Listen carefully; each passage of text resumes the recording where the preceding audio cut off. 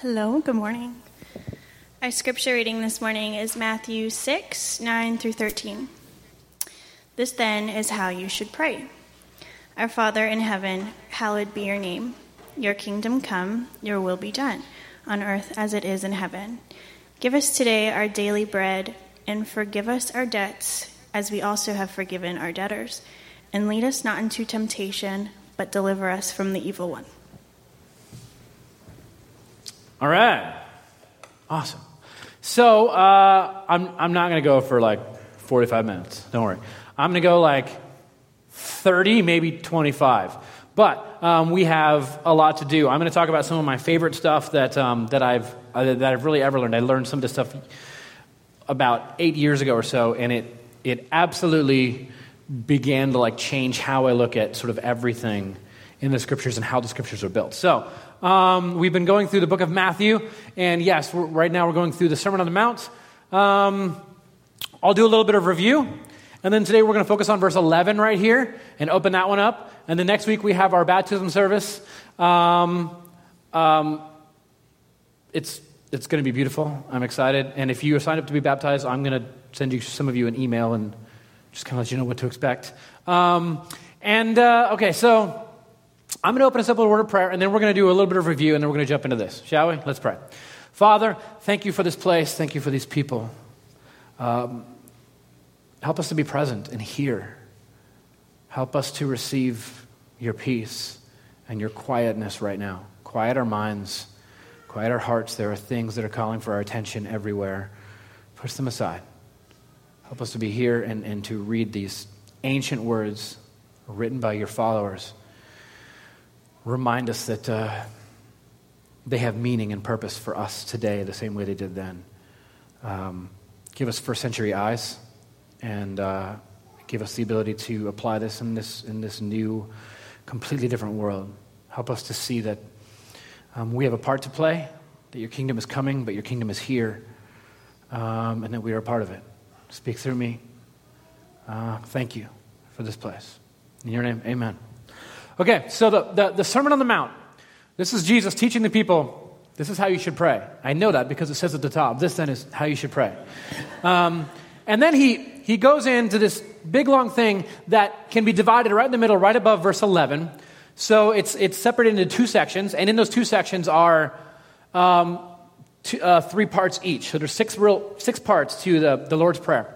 And it flows. In the original language, it's poetic, it's beautiful, it's much like one of the Psalms. And there's a reason for that, and we're going to get to that later. And so the first half of it, I want to work through this real fast. The first half of it is about putting God in God's place. The second half is, now that God's in God's place, what part do I play? And then we bring that to God, okay? So it starts off, a little review from last time, from 2 weeks ago. Our Father in heaven. The ancient world, there was this pantheon of gods. We are given a Father. The pantheon of gods had to be pleased. They were angry. You had to offer sacrifices. You had to spill some blood to make them satisfied and happy. You had to appease them. You had to live up to some moral standard. We are not given that. We are given a Father. You are the creation of the Father. The Father loves you. The Father is not requiring anything of you other than to draw near to the Father. When we open our minds and our hearts in prayer, we are approaching a Father. There's no shame and there's no guilt in that moment. There is only a child and a Father. And then it moves into, hallowed be thy name.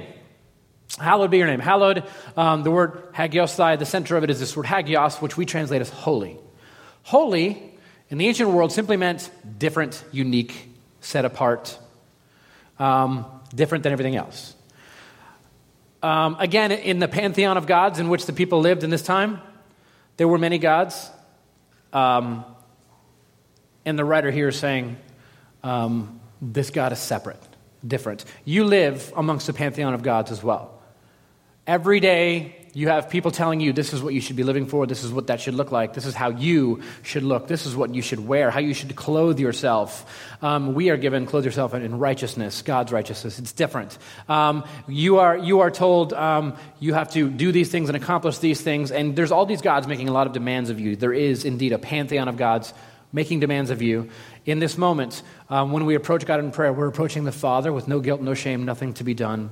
And we're pushing aside all the other things demanding that we achieve and we do and we be. And we realize that there is one God who is holy. And that is all. And there is nothing else that matters. And then we move from there into what's in Hebrew was called a parallelism. You have one line that says, your kingdom come, and then the next two lines are explaining what that looks like. Your will be done on earth as it is in heaven. A lot of us, when we approach prayer, tend to approach God and we say, God, here's what I would like my kingdom to look like, and I'm asking that my will would be done on earth. Right? When we approach God in prayer, Jesus says, this is really how you should pray. There is a God who is far and above all these other gods that you have and that you are even creating in your heart. And we are aligning our wills to God's will. God's will be done on earth as it is in heaven. And so in prayer, we're not asking God to change. We're asking God to change us. Our hearts are focused. We're putting God in God's place. And once God is in God's place in our life, then we approach it. At the center of the universe, of the whole thing, there is a conscious, loving being. At the center of the whole thing. That is the idea. Something bigger than you or I or our collective selves. That is the one we are approaching. And so we lay our own deities and gods aside. And we submit ourselves to the center of it all. God. On earth as it is in heaven. So, now that God is in God's place, we enter into the second half, which is us talking about our situation. And this is the only time that this really is appropriate. Now that we understand the situation in full, now that we are in that mindset, let's bring ourselves to God. And so it starts off in verse 11, give us today our daily bread. So today we're going to look at this one. In 2 weeks we're going to look at probably the rest, hopefully, in one sermon, the rest of the passage. Who knows? I can't be in this for 5 years. Okay, so give us today our daily bread. Now, I'm going to, when you read this in the Greek, and you look at the history of this passage, there is some fascinating stuff. There's this word in the middle here. I'm going to show it to you how it looks like in a sort of a Greek manuscript thing. So first off, this is fascinating. You know, when people say, I read a literal translation. If you read a literal translation, this would read, our bread, the needed, give us today. Nobody does. We're trying to get to the meaning of like the phrase, okay? When we get the meaning of the phrase, then we translate that. But there's a word here in the middle of it, epiousios. That the word, so the word epiousios, I'm just gonna leave it up there by itself. The word epiousios is this mysterious word that we've really, since Matthew wrote this, we haven't known what this word meant because we haven't found it anywhere else but here. There was a lot of debate in the first couple centuries about like where this word came from, and Origen actually argued that Matthew made it up, right? We all have friends that make up words sometimes. Take two words, put them together, and they're like, that's what he's doing. However, in 1998, 19 years ago, okay, 19 years ago, we found, this blows my mind, I don't know, maybe some of you, we find this ancient papyrus from like the 2nd century, and it's a shopping list that this lady dropped somewhere, and she used this word 3 times on the shopping list, which gives us context to the word and how it was used, okay? Because we're always just translating it by the words that are there, but the definition of a word isn't necessarily the definition. It's how it's used, right? So this word epiousios, it basically means super necessary, but it doesn't that's not helpful. So we find this shopping list, and on the shopping list, she uses it 3 times to describe how she is going to the store to pick up the supplies of this very day, the things that she needs just today.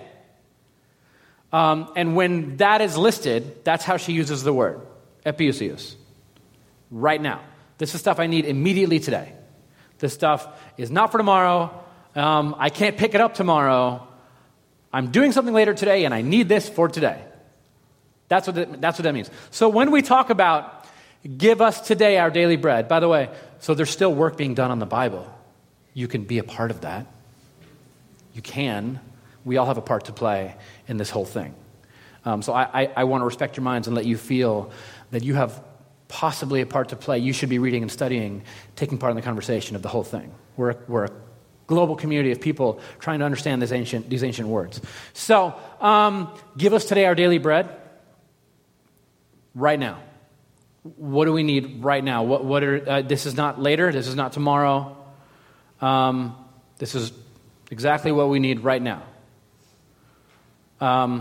Today will have its own trials and struggles and difficulties and moments of beauty and things to celebrate. And we're asking the Father, who is separate, to give us that his will be done in all of these situations. So in the good moments, the will of God would be done in these moments. We would celebrate with these people and lift them up and point to the reason for the joy that we have. In the bad moments, we are there offering love and peace, grace, reconciliation.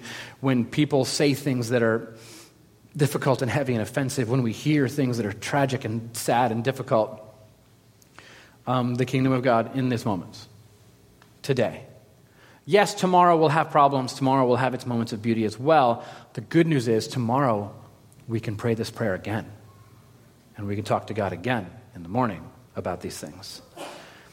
But today, this is for people with anxiety. This is for people who wake up in the middle of the night and say, my 401k is not going to be big enough in 30 years.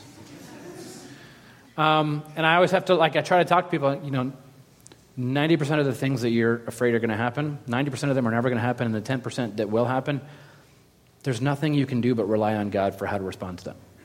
That's all. There's nothing else. Give us today our daily bread. Now, there is this thread of daily bread, the whole conversation of daily bread, epiousios. This runs through all of Scriptures from the very beginning. And we're going to talk about some of these things. So, at the beginning of the genealogy, beginning of the book of Matthew, there's this long list of names that you skip when you read it, right? It's called a genealogy. There's several of them in the Bible. These things have meaning in the Jewish context and in the Greek context. The one in Matthew, at the very beginning of it, we talked about this. Maybe you'll remember. If not, I'm going to refresh your memory. There's what's called a grammatria at the beginning of the book of Matthew. This long list of names specifically crafted to give a message. It's the genealogy of Jesus. It goes back specifically to David for a reason. And then it goes all the way back to David. And from there, you can count in groups of sevens. It's separated. And when you add it all up, you get 3 groups of 14. And in the Hebrew, when you're reading this in the ancient Jewish mindset, you would read this and you would realize the letters of David's name. It's DVD. There's no vowels in Hebrew. DVD, 14. Matthew basically says David 3 times at the beginning of the book of Matthew. And then, after he finishes saying in a grammatria David 3 times, which starts with David, he ends it with David by listing David's name specifically a couple more times. And then, throughout the book of Matthew, he's saying Jesus, son of David, and he has Jesus talking about David and doing things David did. For instance, the Lord's Prayer is set up so that the people would, it's set up so it would flow like Psalm 23, which is a song written by David. Matthew is painting Jesus as the new David, the lowly shepherd who rises up, the new king of Israel, except without all that other stuff that David did, right? And throughout the Gospels, you will actually see references to to David and to the things that David did in his life.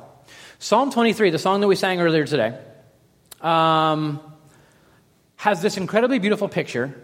It's written by David, a shepherd who became a king and is always referring to life as a shepherd because he refers to God as a shepherd. In the Old Testament, to refer to God as a shepherd is exactly the same as referring in the New Testament to God as the Father and the King, because the shepherd rules the sheep, the king. It's all the same stuff. So, when you get to this passage, Psalm 23, you're going to read this. The Lord is my shepherd, I lack nothing. He makes me lie down in green pastures. He leads me beside still waters. He refreshes my soul. He guides me along the right paths for his name's sake. Even though I walk through the darkest valley, there's an A, a straggling, wandering A. I will fear no evil, for you are with me. Your rod and your staff, they comfort me. So this is all shepherd stuff. There's a rod and a staff. These are weaponry that a shepherd would carry to defend the sheep against wild animals and robbers. And then you have them lying down in green pastures and still waters, refreshes my soul, being fed, protected, all of that. So we're going to talk about this for a minute, because there's a lot of like subversive stuff going on here that you might not know about, because I may be wrong, but I don't think any of you are shepherds. And so I think we're separated from the context of this and what this means, and then we're going to go back to our today's passage, all right? So normally, if you were to run a Google search for he makes me lie down in green pastures, you're going to get something like this. It's something that like your parents would post to Facebook. It's even got like bad like blur on top and the bottom. It's bad. And so when you zoom in, okay, so let's look at these sheep. That made me dizzy a little bit. So these sheep are not going anywhere. They've got everything that they need.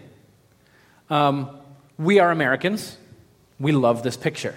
We love the idea of God gives me everything I need. I'm fat and happy. I've got everything. I'm just going to hang out here. I'm going to eat some grass, drink some water, and roll around. This is what I'm going to do. These sheep are taken care of. And this is what we think of when we think he leads me beside green pastures. However, shepherd David, lived in the Negev. It looks like this. There are no green pastures in the Negev. Okay? This is important. Because the green pastures are not at all the way that we would think they are today. They would have never seen a sight like I just showed you. This is what they're used to. And shepherds lead their sheep through this stuff. I might call it like a valley of like maybe a shadow of death, right? Scary phrasing. So here's a modern day, today, shepherd lady leading her sheep through there. Look, their heads are down and they're eating. What are they eating? So that's a great question. I'm glad you asked. They're eating these small little shoots of greenish grass that pop up in the morning. And because the dew settles on the ground. And it's kind of like if I grew up in Los Angeles, we used to always pass through the desert. Certain times of the year, the cactus are skinny. Other times of the year, they're fat because any rain that falls gets sucked up into the cactus and they expand. That's why they have those ridges. Okay? Floridians are like, whoa. And they get fat, right? So the same thing happens with these little shoots of grass. The dew falls, and overnight, these little pieces of green grass puff up, and the sheep eat them, and they get a little bit of water, a little bit of grass.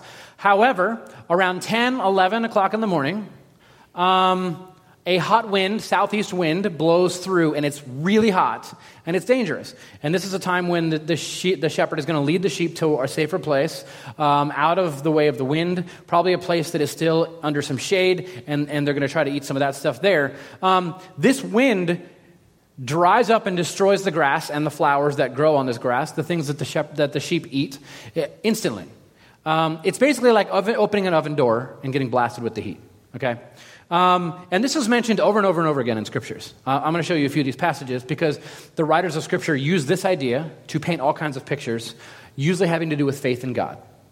Same thing same thing that David's talking about, same thing Jesus is talking about. James 1:10, the rich should take pride in their humiliation, since they will pass away like a wildflower. For the sun rises with scorching heat and withers the plant, its blossom falls, and its beauty is destroyed. In the same way, the rich will fade away, even while they go about their business.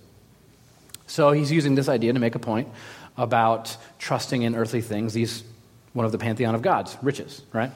And he describes the grass and the flower. In the morning, the wind blows over, and it withers and dies. Let's go to, so scorching heat. Hold on. Scorching heat is this Greek word kauson. Sometimes it's called a simoon.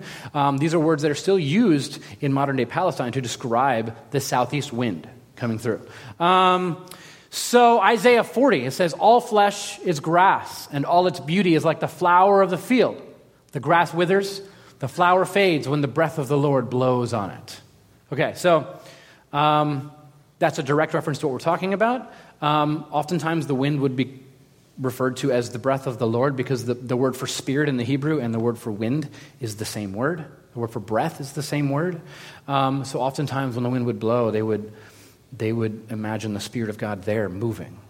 And they would talk to God. It would cause them to pray. And that's often, it was probably very literal, the way they thought about the Spirit of God moving. And they saw the Spirit of God moving in and destroying all the grass. Okay? It's surely the people are grass. The grass withers, the flower fades, but the word of our God will stand forever. So that picture in your mind, you could just ponder on that verse. It's talking about life and death and God's hand and all of it and God's will and all of it. There's a lot to ponder there, and maybe meditate on this week at some point.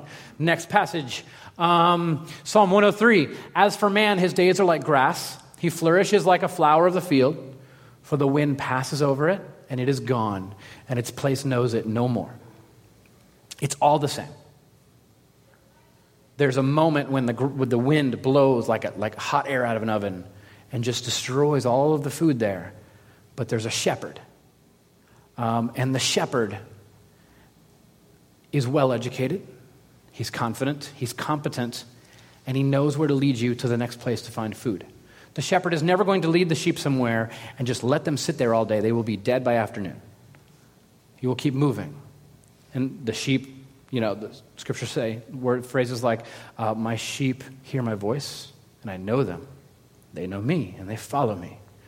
And so the sheep is always listening for the voice of the shepherd and following that shepherd everywhere that shepherd is leading. So there is this constant movement. Jesus regularly refers to himself as the good shepherd. Scriptures refer to him as a good shepherd. Paul does a couple of times, and Jesus uses this language a lot. And then Jesus says, follow me. Because Jesus is moving, and we must move with Jesus. We must follow.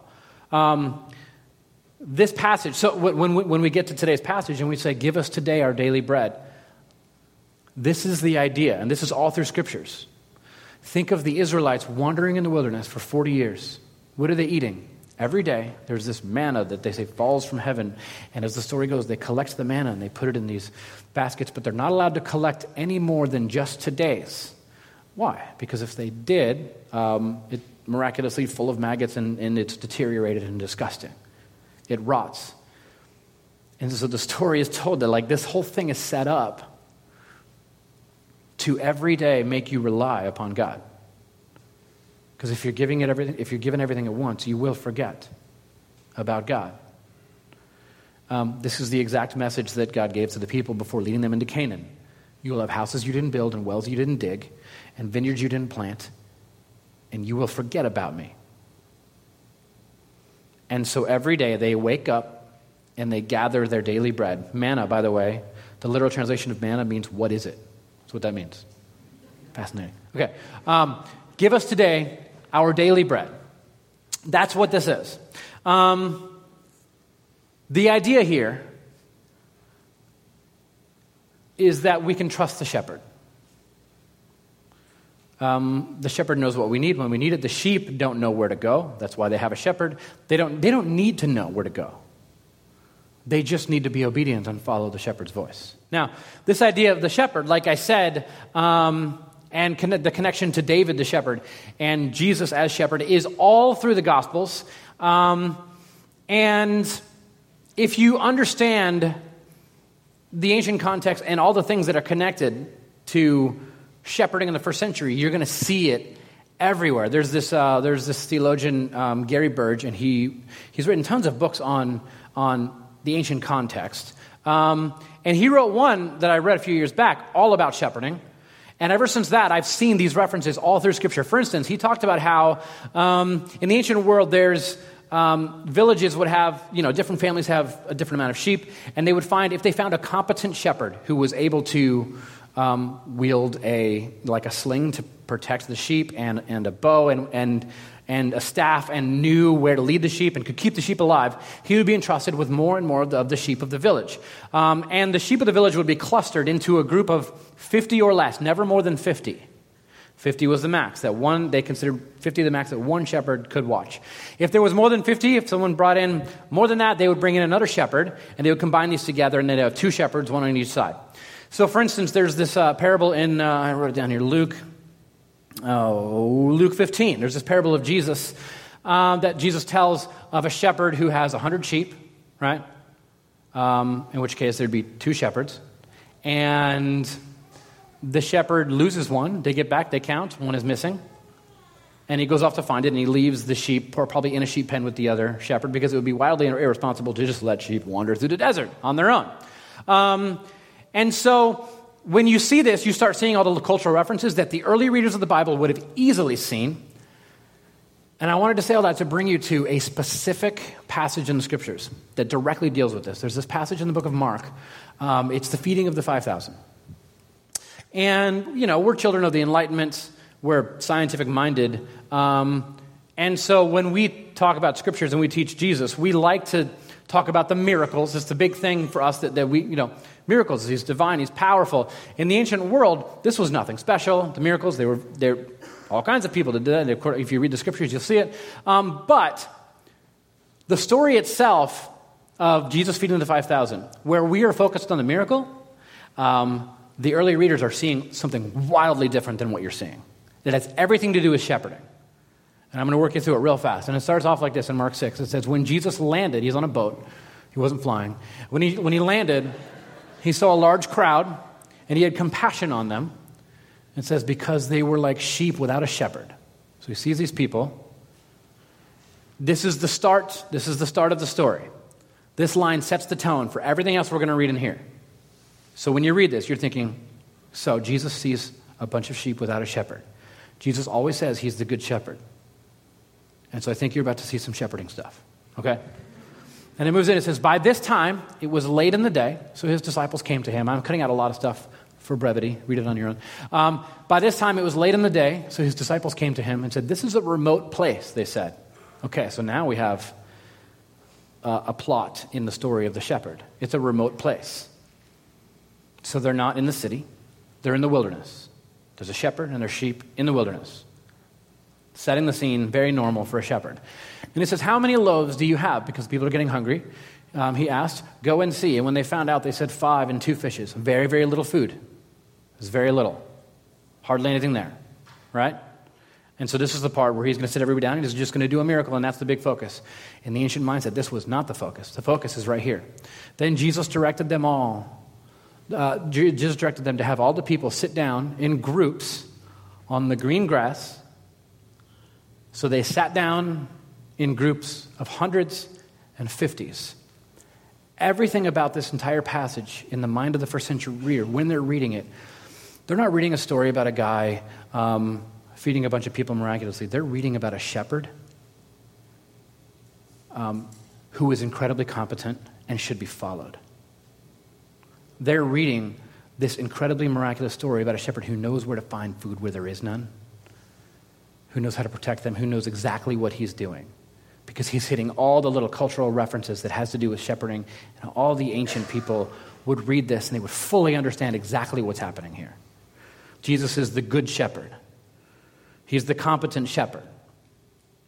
And so the people might be thinking, yes, I hear the teachings of Jesus, but some of the things he says, things about loving your enemies and turning the other cheek and stuff, that stuff's incredibly difficult. And when you tell people this, you say, the scriptures say this to other Christians. And what Christians do is we say, but what if? And then we finish that with different scenarios. It's a normal thing to do. But what if this happens? What if someone breaks into your house? What if someone's attacking your family? What if this? What if this? What if this? What if this? So we're basically putting our gods up against Jesus. The scriptures were meant to convey Jesus is the shepherd. He knows things you don't know. He's competent. He's not stupid. He has a plan. You have no idea what is coming. Follow Jesus. Allegiance. The word faith, pistis, is a verb. It really means faithfulness. It means allegiance. Allegiance to Christ. The teachings of Jesus are the right direction, the right way. They are how a follower of Christ and everyone in the world should live, because Jesus was right. And he's hallowed. He's different from any other voice you're going to hear. And they say, yeah, I read what Jesus said about being generous and giving when people ask. But what if they do this? What if somebody takes advantage and does this? Or what if I lose this? You have a shepherd who is competent, who knows where to get what you need when you need it. I know you think that you know where to go. But if the shepherd were to just leave you alone, you would absolutely destroy yourself. And that's what happens to sheep. They're pretty stupid. They walk off cliffs all the time. It happens. You have a shepherd. You have somebody that is just simply there saying, like, no, you're just follow. It's not complicated. Christianity was never meant to be this really difficult, complicated thing. It's relatively simple. By faith are you saved. Jesus is Lord. Faithfulness, allegiance. This is how the kingdom of God is entered into and followed. And it's how it's brought into this world. And all of this whole daily bread thing, give us today our daily bread. This whole thing is also, it flies in the face of everything we tend to stand for, which is really excess. We are a country who craves excess because we think perfection. And we are trained from we were kids. What are you going to do with your life? What do you want your future to look like? You know, we ask all these questions, and it's all about attaining, building, receiving. And we think perfection in our lives will come by attaining and getting all of these things, and that's how perfection will come. The ancient fathers and mothers of Christianity have always known perfection is not found by getting. Perfection is pursued by cutting out, by throwing away, by removing. Just violently cutting these things out of your life which are holding you back. And you see this all through the writings of the ancient Christians, and we seem to have forgotten all this. We want to make sure that everything is set up and we want to know how everything ends. We think we can know with certainty everything. At what point do we have faith and practice faithfulness and allegiance? At what point? Certainty, like doubt is not the opposite of faith. Certainty is the opposite of faith. That's a fact. And so you have these ancient church fathers. For instance, we have William of Ockham, who was this. He was in the 13th century. He was this English Franciscan friar. He's a theologian, also an incredibly deep philosopher. You ever heard of Occam's razor? That's this guy. And he says, it is vain to do with more what can be done with less. This was his whole theory on life. Like, people are clouding everything that you're trying to do. It's less, not more. And then you have modern day people saying the same thing. Very respected pastors and theologians like Timothy Keller, who says, whatever it is that you do not have is not necessary for you to become who God wants you to be. And whatever you do have is necessary for you to become who God wants you to be. That's good and that's bad. Everything beautiful, everything difficult and hard is part of who God intends for you to be. Give us our daily bread. That's the request of like, hey, what I'm going to face today, I don't know about tomorrow. It's going to have its own problems. Jesus literally says that a little later. We're going to talk about that in a few weeks. Give us today our daily bread is this request for whatever I'm going to go through today. Help my allegiance and my faith to be in Jesus. Help me to bring, in that moment, the kingdom of God into this place. Not to escape it, to engage it. Paul, with everything that Paul went through, Paul had everything. Paul had everything taken from him. Paul lost everything. He was in prison. He was beaten. He lived this wild life.